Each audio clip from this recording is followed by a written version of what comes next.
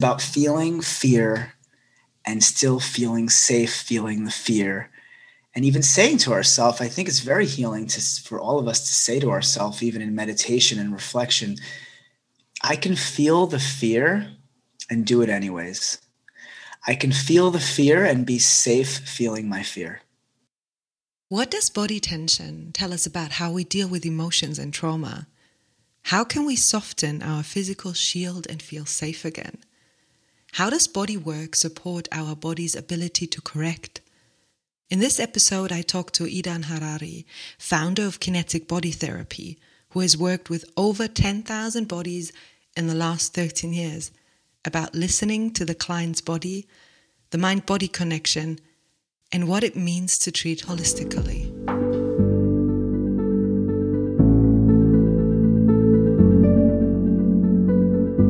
This podcast brings you stories from and about people who stepped into the unknown, stories about fear, uncertainty, the illusion of security, or, I don't know, let's see what it will be about.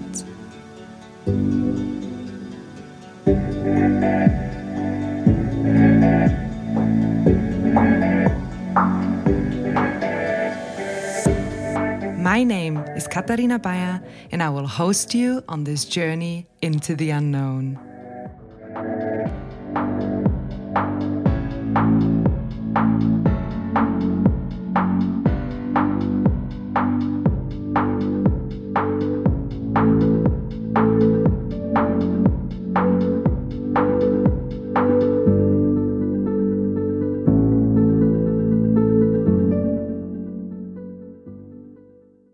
Idan, you have worked with over 10,000 bodies in the last 13 years.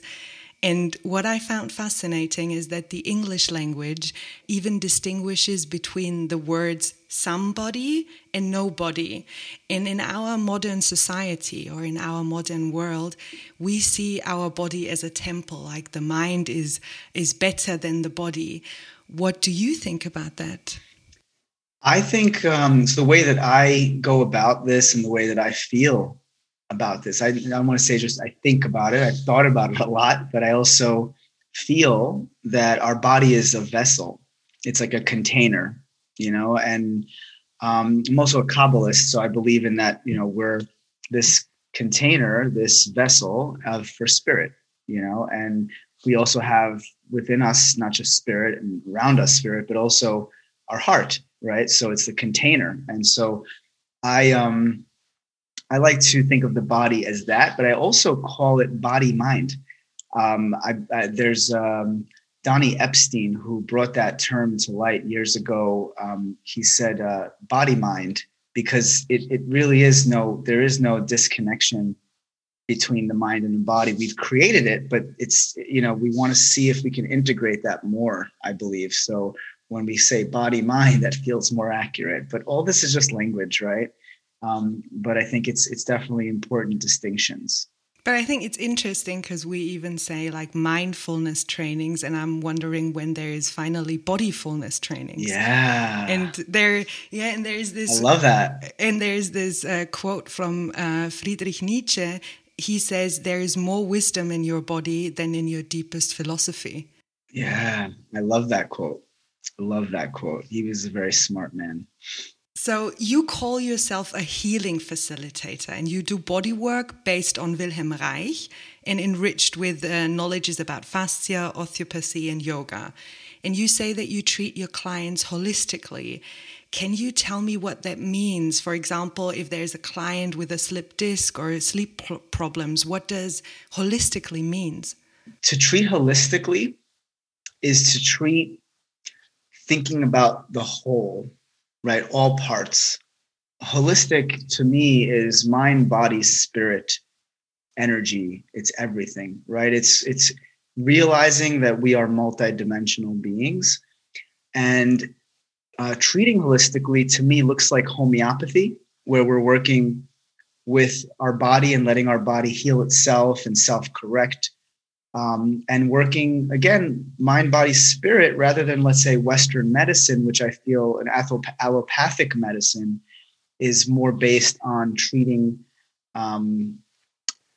it's compartmentalizing, and really the opposite of treating holistically. I think treating allopathically, I guess you could say, where you have a pathology, you have an illness, a disease, and then you say, okay, let's treat some symptoms. Working holistically is treating the cause, the root cause. And to treat the root cause, we need to take into consideration that we are not just this body, we are not just the mind, we are not just our spirit, right? We are everything, right? So, treating holistically is actually coming to this person who has a slipped disc and me telling them what's going on in your life right now, and when did this begin? When did this start, this pain?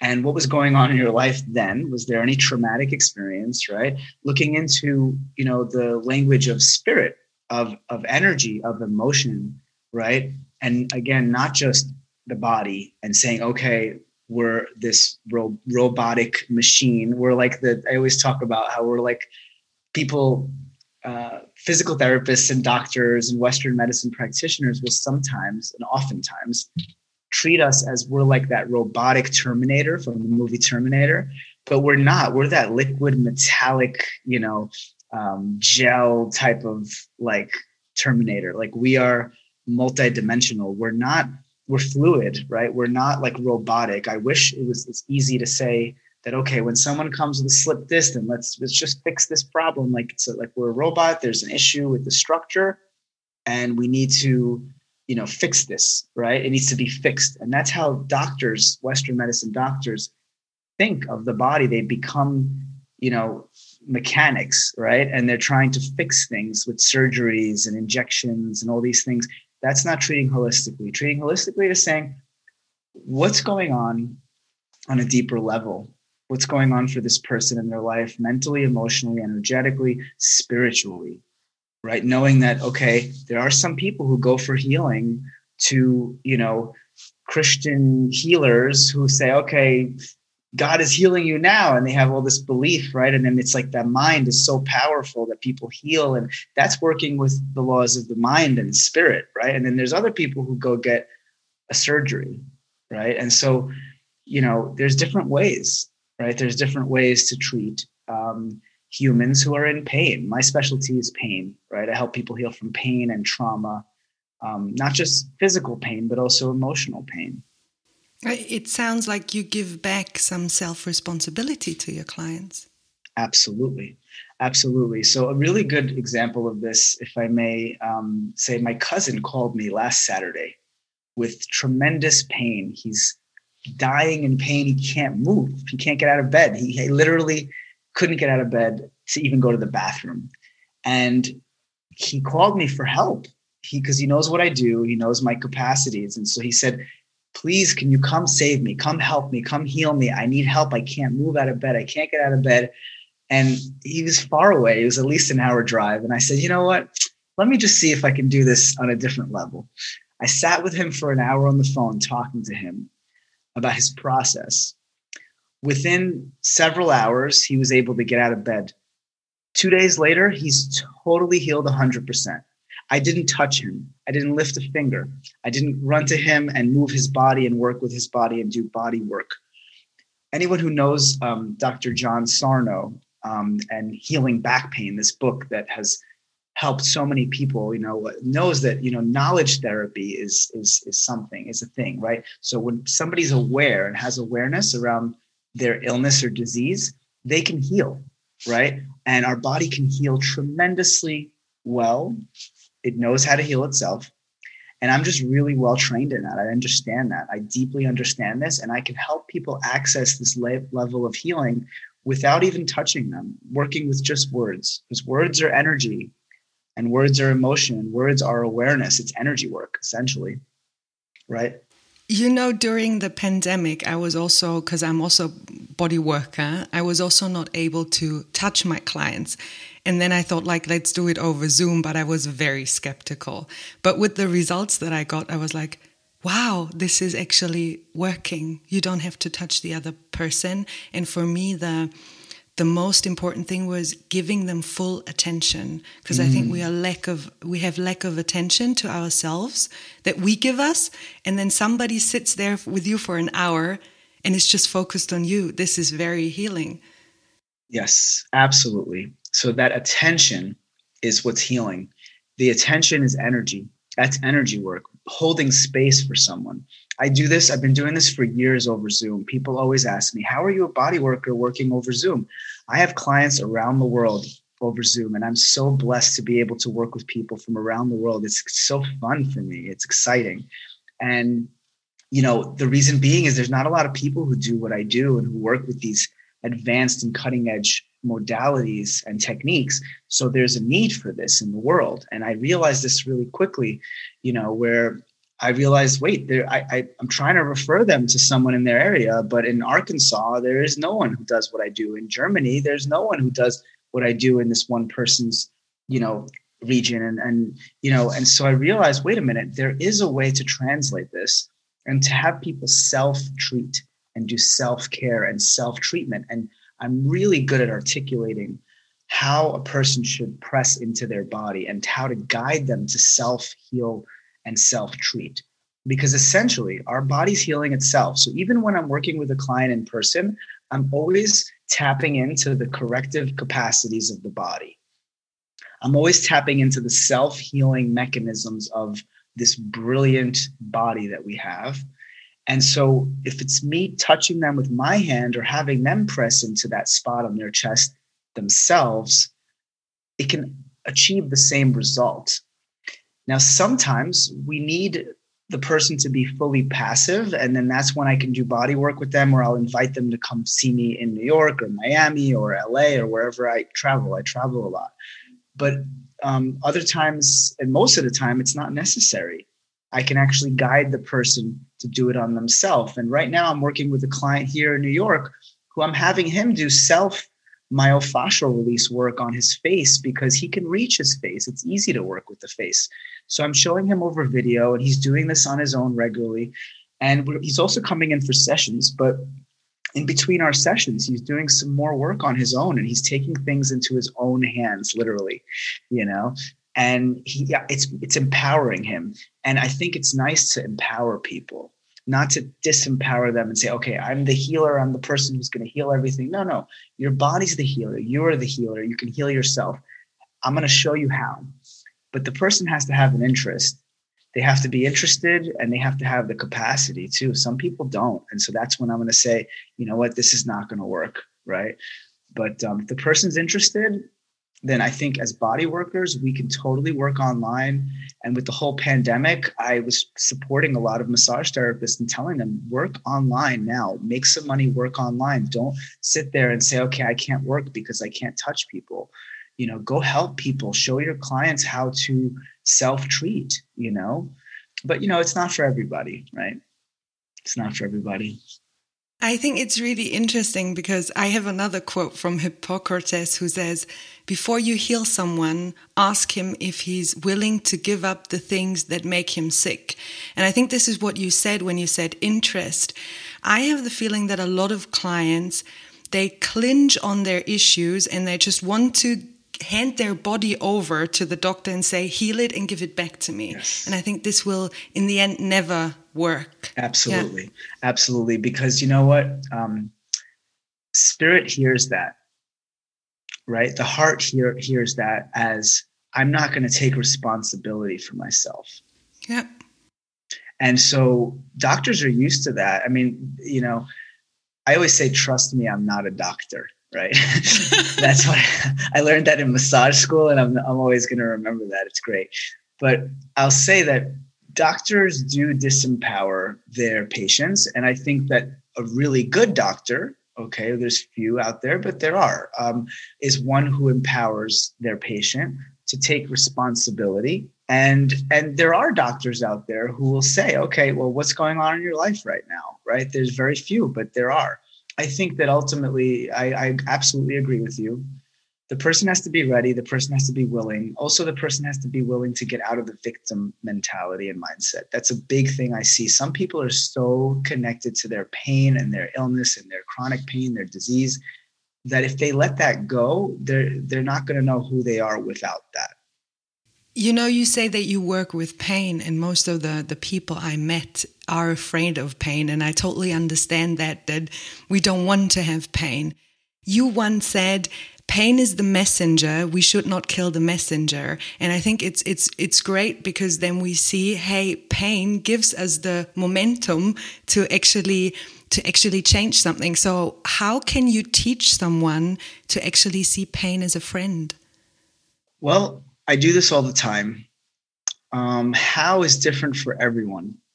I think I take this individualized, I take an individualized approach to healing. And so that means looking at the person, at that individual, and how they're showing up in their body, how they're functioning, what their design is, right?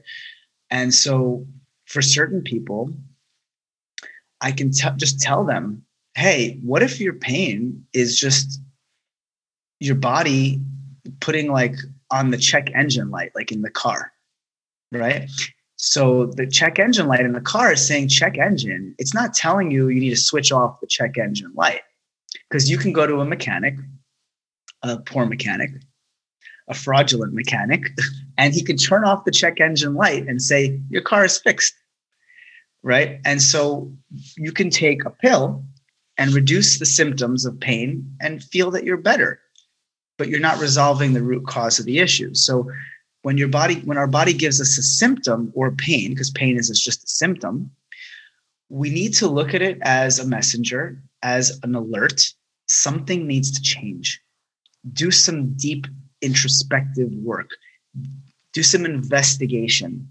Figure out what's the cause, what's the root cause of this symptom. It's just a symptom of imbalance and disharmony. I always look at these things as disharmonies, energetic disharmonies. And, like homeopathy, it's an energetic disharmony.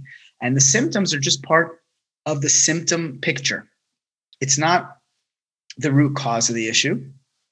To treat the root cause requires deeper dives, more investigation, more understanding, deeper awareness, and real healing, right? What is healing? Becoming whole. Healing is integration. It's integration of mind, body, and spirit. It's not just like something getting fixed. We're not broken. I always say this. We're not broken. We don't need to be fixed. A lot of chiropractors out there, for instance, and physical therapists will be like, let me fix you, right? You're not broken. We're not broken. There's something going on that requires our immediate attention. Our body is yelling now with the pain, with the symptoms. It's yelling.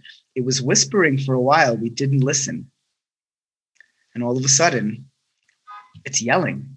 So I always think of the pain like a small child who's nagging you and yelling and screaming for attention. It's like I think our pain is sometimes emotional pain, or our soul yelling for support and help and assistance and care and attention, right? You're in pain, pay attention to your soul. What's going on a soul level? In other words, on a spirit level. So I always think in good spirits. Are you enjoying your life? Are you in joy? Joy is being liberated as a spirit, right? It's a liberated spirit. It's freedom. It's enthusiasm. It's excitement. Spirit is in spire, right? It's like in spirit, inspired. Are we inspired? Are we living an inspired life? And if we're not, then of course we're going to be in pain eventually, right? Our body's going to yell. So the question is, are we going to listen? Right? Are we going to listen, or are we going to just say, I need to silence this pain. It's too painful. It's really uncomfortable. Let me take a pill. Or I will just have a side note and say that's really important to understand that when you have severe debilitating pain, sometimes you need to take some sort of pain meds to get over it, because you can't sit there and feel into your feelings when you're in that much pain. And it's not healthy to be in that much pain. I mean, I've experienced cluster headaches, which is one of the most painful conditions known to man. I know what pain is. Morphine drips in the hospital, in the ER, did not help me with my pain. That's how severe it was. So I understand pain really well from my experience and my experiences with pain. And I will say that sometimes we do need to subdue our pain, so that we can get by, and then we can really sit with ourselves in meditation, reflection, journal writing, sit with our therapist or a friend and discuss what's really going on. You said that you approach everybody very individually, and there I also see a difference to, let's say, a normal doctor, because they compare you to the average.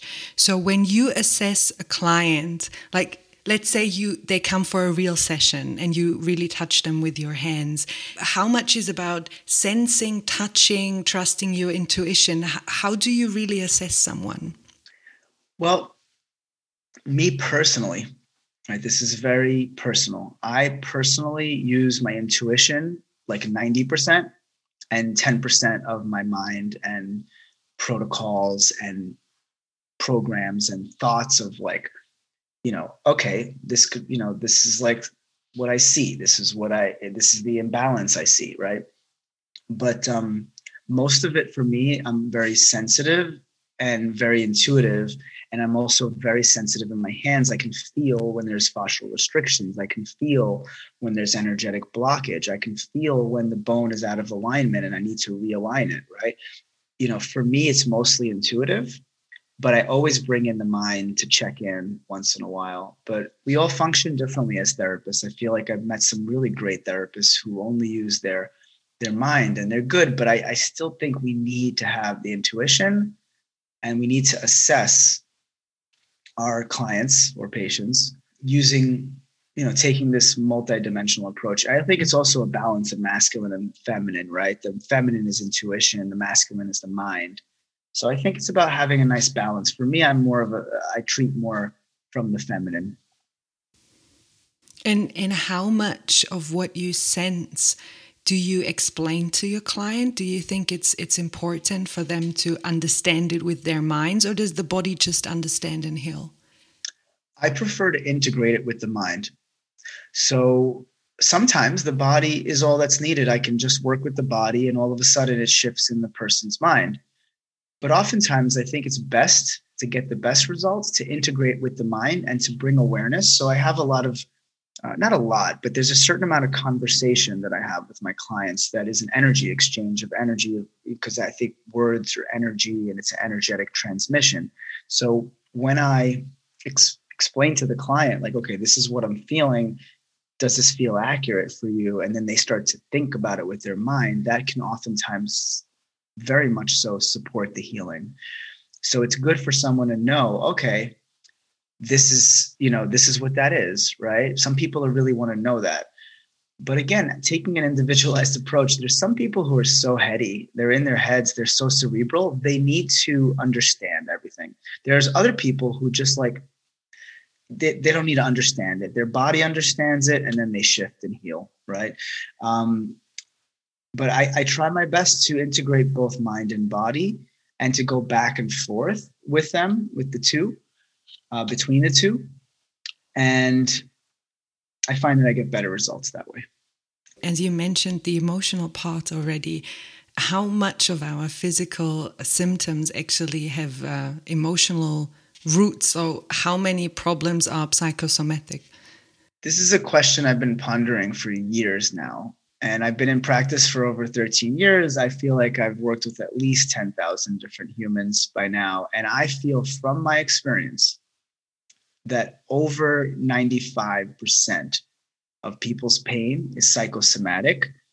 But I also will say that I'm starting to lean more towards saying that all pain has some form of psychosomatic component. I think that feels more accurate for me. All pain has some form of psychosomatic component. In other words, there's something, unless it's a traumatic injury, you just had a car accident and you have pain from that. But I will say even that, there's some people who experience less pain when they've had a car accident, and the same person or another person in the same car with the same injury and the same exact blow to the head has less pain because they're less emotional about it, right? So the emotions is just energy, right? Emotion, energy, and motion. And so if the energy is not flowing, then we have pressure. We have a buildup of pressure. We have a buildup of pain, we have more pain. So I just think of it really simple in general. Buildup of pressure causes more pain. The body needs to be under less pressure.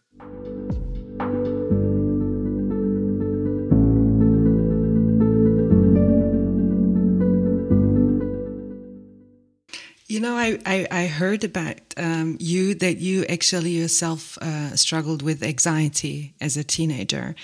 And some days ago, I had a client, and he said that his aim is to live a fearless life. And I said, why? And he said, it must be so nice to have no fear. And I said, actually, I would not want to have a fearless life. I think fear is amazing. And I was wondering how you see it. What is fear for you?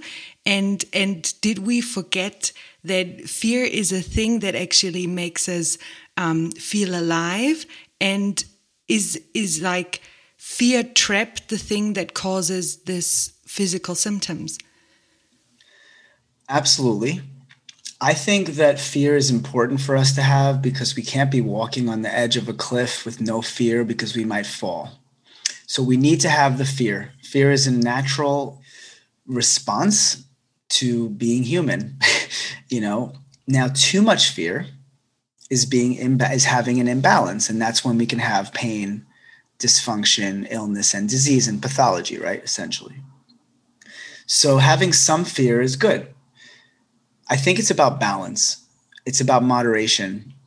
Too much of anything is no good. Too much of a good thing is no good, right? Too much light and joy in our life can also be no good, right? And so we want to have balance. And so as an example of fear, I worked with a client recently who I was pressing into his upper back. And what I do is, as I press in and really trigger my clients to feel their shit, essentially, I ask, what is it?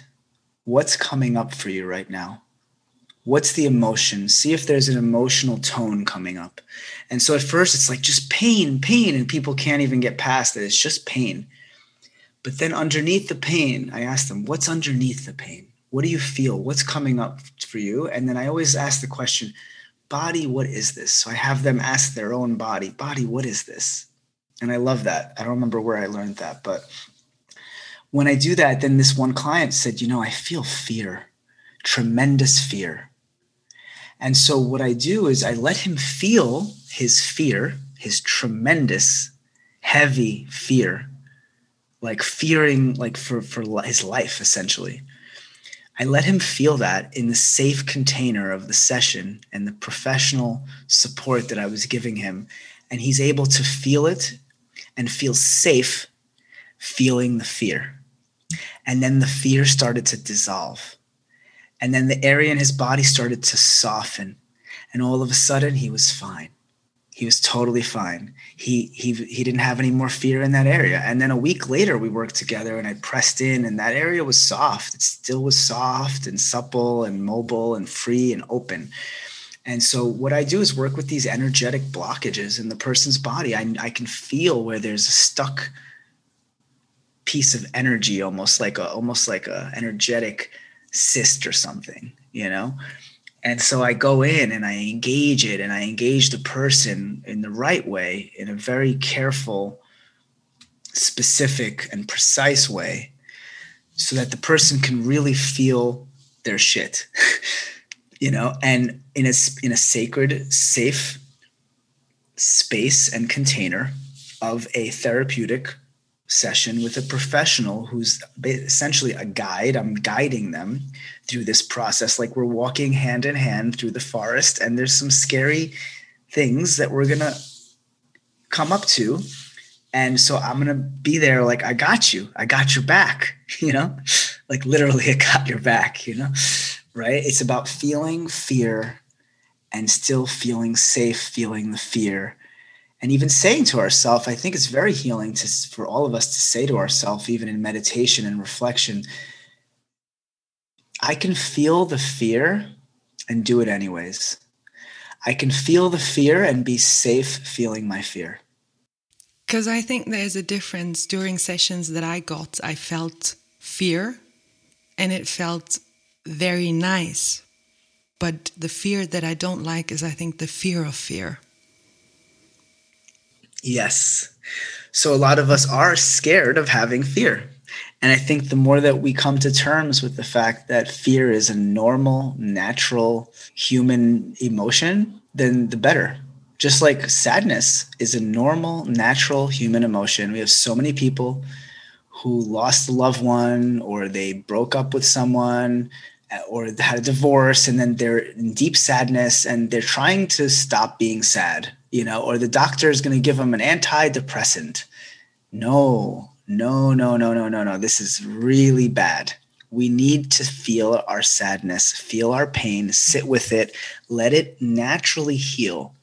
Now, if the person's been sad and in grief for a year or for several months, and then maybe they need to shift, right? Then maybe that's when you need to say, okay, let's shift out of that state of sadness. But I think the more that we understand as humans that sadness, joy, anger, frustration, which is a mild form of anger, boredom, confusion, these are all natural human emotions that we need to be experiencing on the daily, on the regular. If we don't experience all these emotions, we are not raw and human. And the more that we're not human and we try not to be human and try to be like a robot, we're going to end up being stiff and rigid like a robot. If you want to be soft and supple in your body like me, because I pride myself in that. I'm so soft, open, and supple with my movement. I move my bones in interesting ways. I'm also a dancer, right? I love dancing and moving. And people are always like, wow, how do you move so well? I move well because I'm supple. And I'm supple and soft because I let go of my rigidity. I've done a lot of work to release this heaviness, this rigidity, this inflexibility of mind, right? And body.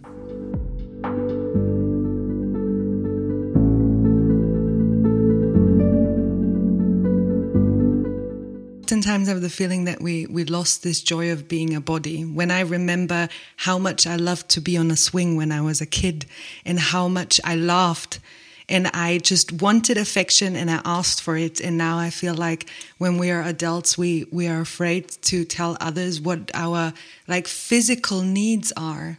Yes. Yeah. I can't tell you how many times I literally give a prescription to my clients. Like the prescription, and I used to have a little notepad that said prescription on it. It's really cute. It almost looks like a form of a doctor, like a prescription form. And I would write on it like dance, play, roll around on the floor with your dog, right? Like there's certain things that we need to be doing as adults, especially so that we're not adulting too much, because too much adulting leads to too much stiffness and rigidity in the body, which leads to pain and discomfort and illness and disease and pathology. So very important that we access spirit and that we are inspired. And movement and play and fun and laughter, these are ways to release the pressure. We have a common person that we are a fan of. I think it's thousands and millions others, but it's Gabor Mate, who I once saw a video, and since then I'm a big fan. And is it correct that you even once gave Gabor Mate a session? Yes, so I gave Gabor Mate a few short sessions. It wasn't a proper full session. I met him at an event at this co-working space that I used to work from here in Manhattan in New York. I was telling him about how the body therapy that I do helps to heal trauma, and he's a big fan about healing trauma.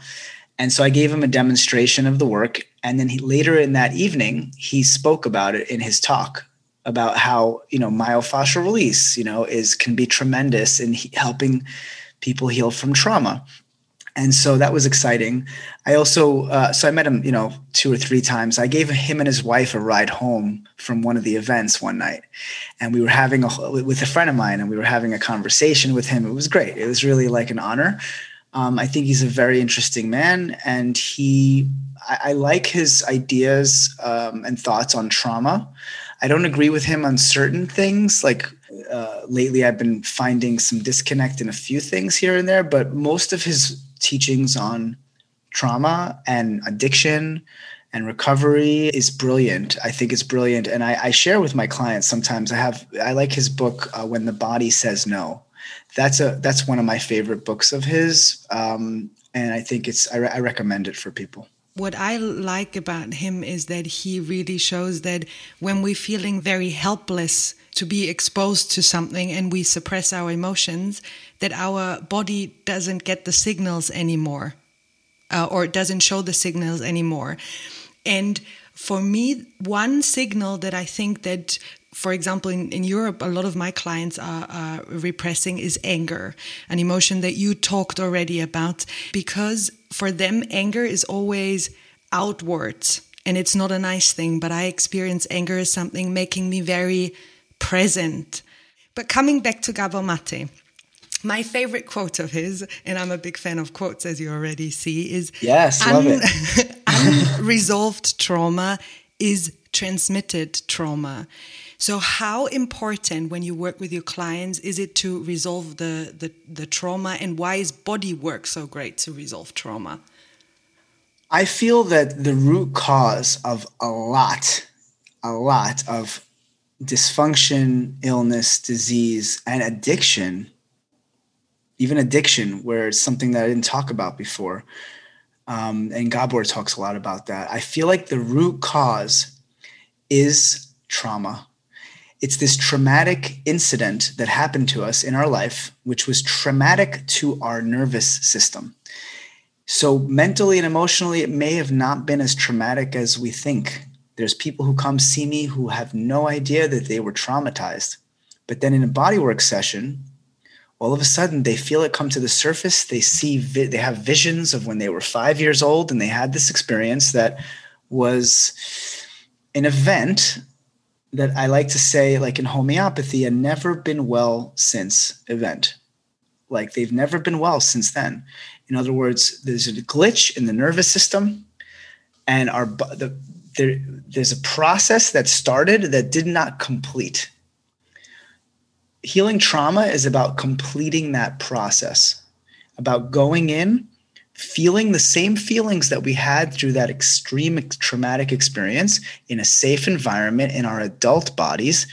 And then all of a sudden we clear it out and we resolve that trauma, and it's no longer this heavy weight on our chest or on our backs or on our heads, right? We have different places that we hold our traumas in our bodies.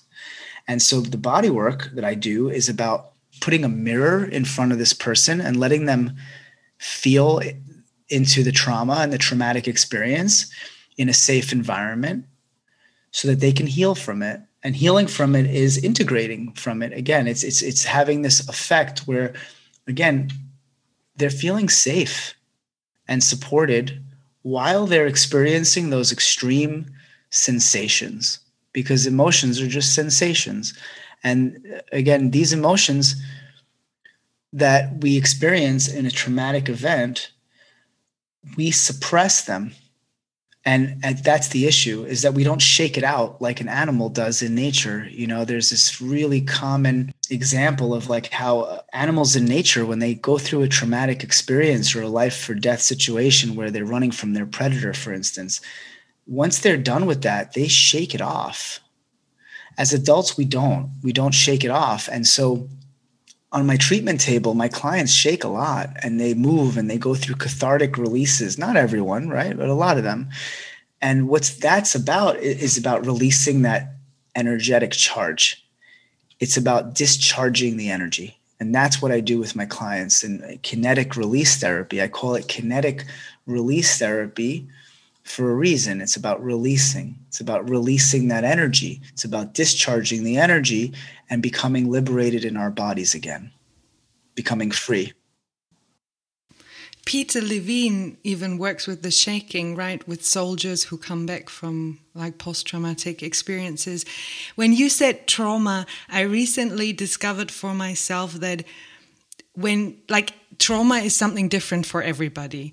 But if you have a trauma and you're still dealing with it, what for me already is a safe space is I survived the trauma. And when I was 4 or 5 years old, it was maybe too big, but now I'm a grown up. And if I face this trauma now, I face it in a safe space. This was really helping me because I survived it already. So my body can handle it. Yes. So I look at it as the traumatic experience caused us to put up a lot of muscular or soft tissue armor, right?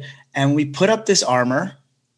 It's to protect us. Our body goes into protective mode, which is fight, flight, freeze response. It's protecting and locking up and putting up this heavy armor.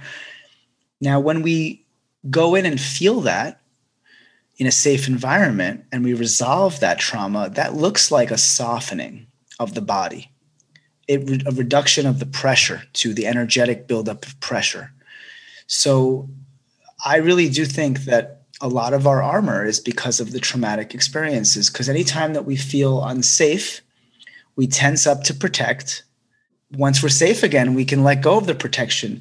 But the thing is unfortunately, our body doesn't know that it's safe now. It still thinks that it's in a deadly situation, a scary situation. It still believes that it needs to hold and have this holding pattern. That's what I work with. I work with holding patterns. This holding pattern, or this, in other words, a tension pattern, is coming from the fact that our body felt unsafe in the battle. But the battle's over and your body is still unsafe. It's like you're carrying a heavy shield. Like I always think of Game of Thrones, like you're carrying 4 or 5 heavy, heavy shields. Each traumatic experience is another heavy shield that you're carrying around with you every day, all day in your life. And you don't realize it. It's too heavy. Let that shit go. Drop those shields and become free and realize that we have a super high-tech, thin armor that we're wearing. We're protected. We don't need, I think of the fascia as that, right? We don't need more armor. We don't need to carry all this heaviness. We don't need to carry heavy shields. The battle's over. Drop your shield and relax. Go have a drink with your buddies, right?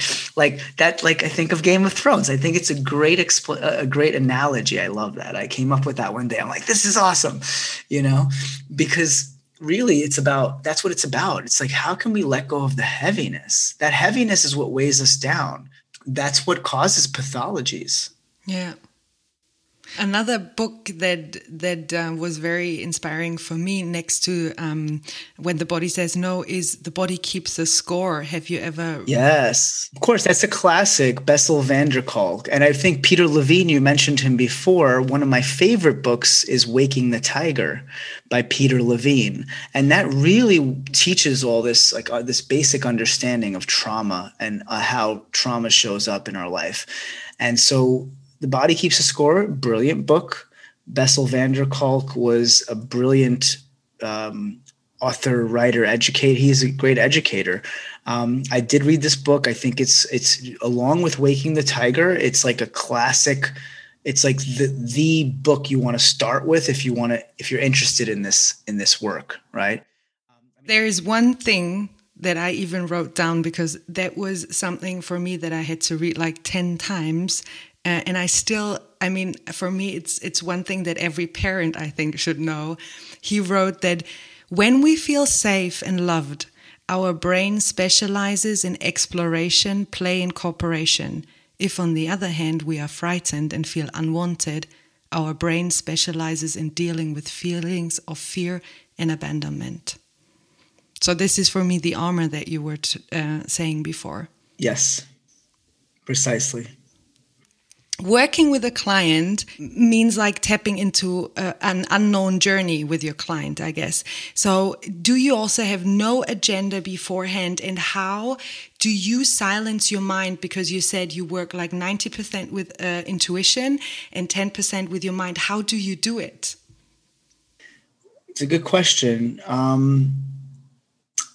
First off, I catch myself going into my mind and planning for the session where I think, okay, I'm going to do some myofascial release with this client today, like a little more of that than the, let's say, acrokinetic work, which is like partner acrobatics work, and I catch myself And I remind myself what I was taught by one of my mentors, John Barnes, who's a myofascial release, specialist and physical therapist. He says, don't plan a session. Never plan a session. We have no idea what we're going to find in that person's body on that particular day. So if you make a planned session, if you plan a session, then you're already starting with just failure, right? Like it's not going to work. And so it's about tuning in and being really super mindful, present, whatever you want to call it, right? But really it's about being with that person, listening and seeing them and being with them. It's about listening rather than doing. I think most of us are doing, especially as, I started off as a massage therapist. You go to massage school, you learn how to do. You do the protocol, you cookie cutter approach of how to go through the body and massage different areas in this sequence in this way. And that's doing. That's not listening.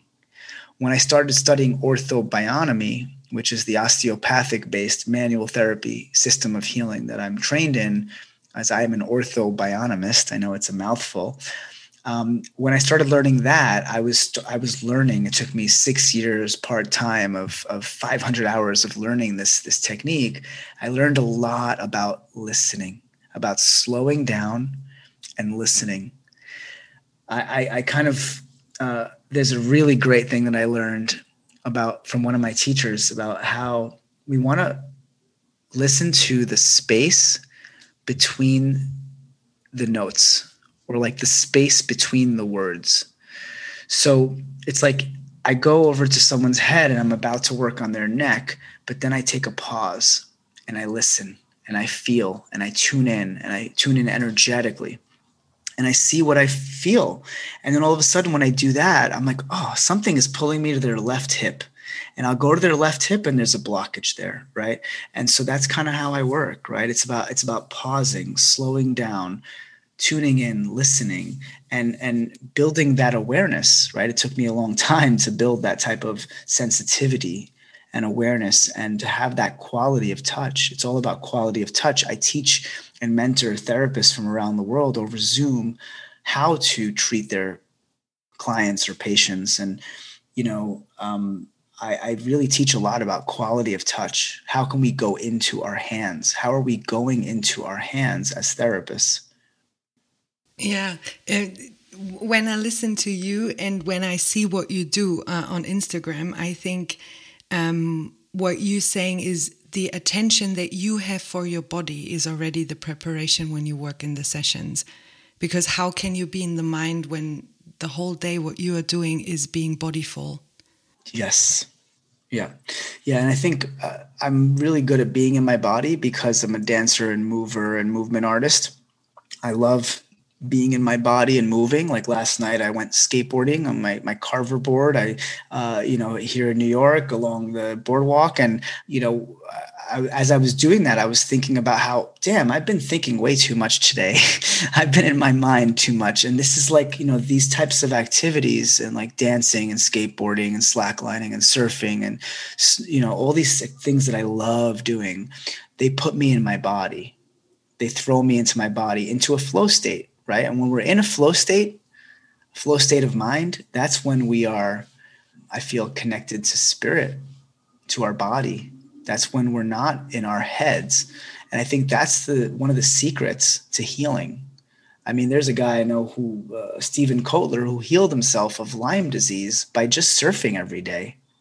Like literally healed himself of Lyme disease because he reset his nervous system. Because each time he came into his body, when he was on the wave, when we're on a wave on the surfboard, we're not in our heads. We're not thinking. We're not stressed. We're just being. We're feeling, right? We're in a sense listening. What's the wave doing? Where am I going to go? We're there. We're so damn present, right? Because we're scared that we're going to fall and get hurt. We can get really hurt if we're not present, right? So doing action and adventure sports is something I love doing because it puts you right in your body.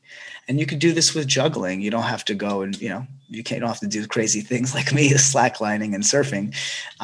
But yeah, I think that it's the more that we're in our body, the better, because we're just way too heady for our own good. We're way too cerebral. We think too much. The mind is like a computer, and if it's just too much on, you got to reset it sometimes. You got to switch it off. You got to let it rest. Otherwise, it just gets overheated and it doesn't work so well. It slows down. But you gave me already some things to think about, but also to digest. This space before starting, because I also tend to just go and do. And I think then sometimes you're not listening, and listening is giving attention. So I have 3 last questions for you. My first question of the last 3 is, what is your biggest fear? My biggest fear? Wow, that's a big question.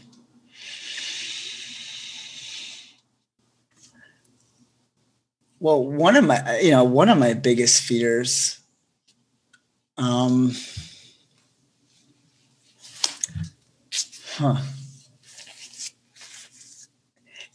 I'll say right away that there's a part of me that keeps thinking, oh, well, I don't have too many fears. Like even fear of death, right? That's a big one for people. Or fear of public speaking. I'm not scared of those things, right? So, but I would say, to be really vulnerable and honest, something that came up for me is one of my biggest fears is to lose my mind again. Like, in other words, because like literally when I was 21, I had a mental breakdown. I had a psychotic break, and some people will call it a spiritual awakening. There's different ways of calling this, but essentially one of my biggest fears is to lose myself to my mind again, or like lose my mind, And I think that it's required for us as humans to lose our mind sometimes so we can come back to our body, right? Sometimes I tell people, lose your mind. It's good. You're too much in your mind. Lose it. But then for me, when I think of like how I lost my mind, I lost grounding. I was totally ungrounded. I was not rooted in my body. I was in the ethers. I was floating in space, and this can happen to sensitive people like me, highly sensitive people, and traumatized people too, like me. I've been through some traumatic experiences growing up. So this happens where we just exit, right? Where we exit the body and we're like, fuck that. I don't want to be here. This is too painful as an experience. I'm going to leave. And that's what I did when I was 21. And when I came back, my life changed. It was a big pivot point for me. But there's definitely still some fear that, I kind of want that to happen. And I will tell you that fear is a good fear because it keeps me away from doing mind-altering substances that will throw me off balance, from drinking alcohol regularly, from doing drinking too much caffeine, from lack of sleep. So this keeps me healthy. It keeps me nourished, balanced, aligned, and knowing that I need to take care of myself. So it is a good fear to have. I'm glad I have it. Second question, what are you currently doing that you still don't know how it will turn out? I'm selling my apartment, and I'm going to have to move and figure out where to, get a new place. And I don't know if I want to rent or buy. So yeah, that's kind of like a big thing for me. It's right in my front of my awareness right now. And the last one is not really a question, but I have a book here with, I guess you know it already, a lot of nice quotes because I'm a big fan of Me too. I love quotes. I think it's so cool. I love it. So what I will do is I will flip through the pages and you will say stop and you will comment on the quote that you accidentally picked. Cool. It's no accidentally. It's all meant to be. Let's call it, yeah. Yeah. So I will just start and you say stop, okay? All right. I'm going to pick a quote. Stop. Do you want to go left or right? Right. And there are 4 quotes. Which number do you want? 1 is on the 2. bottom, 4 is 2. So it's from Lionel Richie. Oh my God, I love Lionel Richie. Hey, I love Lionel Richie. When your past calls, don't answer. It has nothing new to say. Ooh, I love that. First off, I love Lionel Richie. I grew up with his music, and one of my first concerts ever in New York City at Madison Square Garden with my dad when I was a kid was Lionel Richie. And then I'll say that we talked about trauma. That's our past, right? And so Lionel Richie knew what's up. He knows what's up. It's true. I mean, going into our past, yes, it can give us, I think there's something to unpack here. There are ways to get medicine from going into the past and resolving trauma. But if we're too much in the narrative and we keep going back to the past, then that is very harmful. It can be very harmful. So Lionel Richie understood this. Awesome. I'm going to go play his music after this. Oh, that's great. So I say thank you for talking to me. Of course. Thank you for having me. It's been a pleasure. I appreciate it.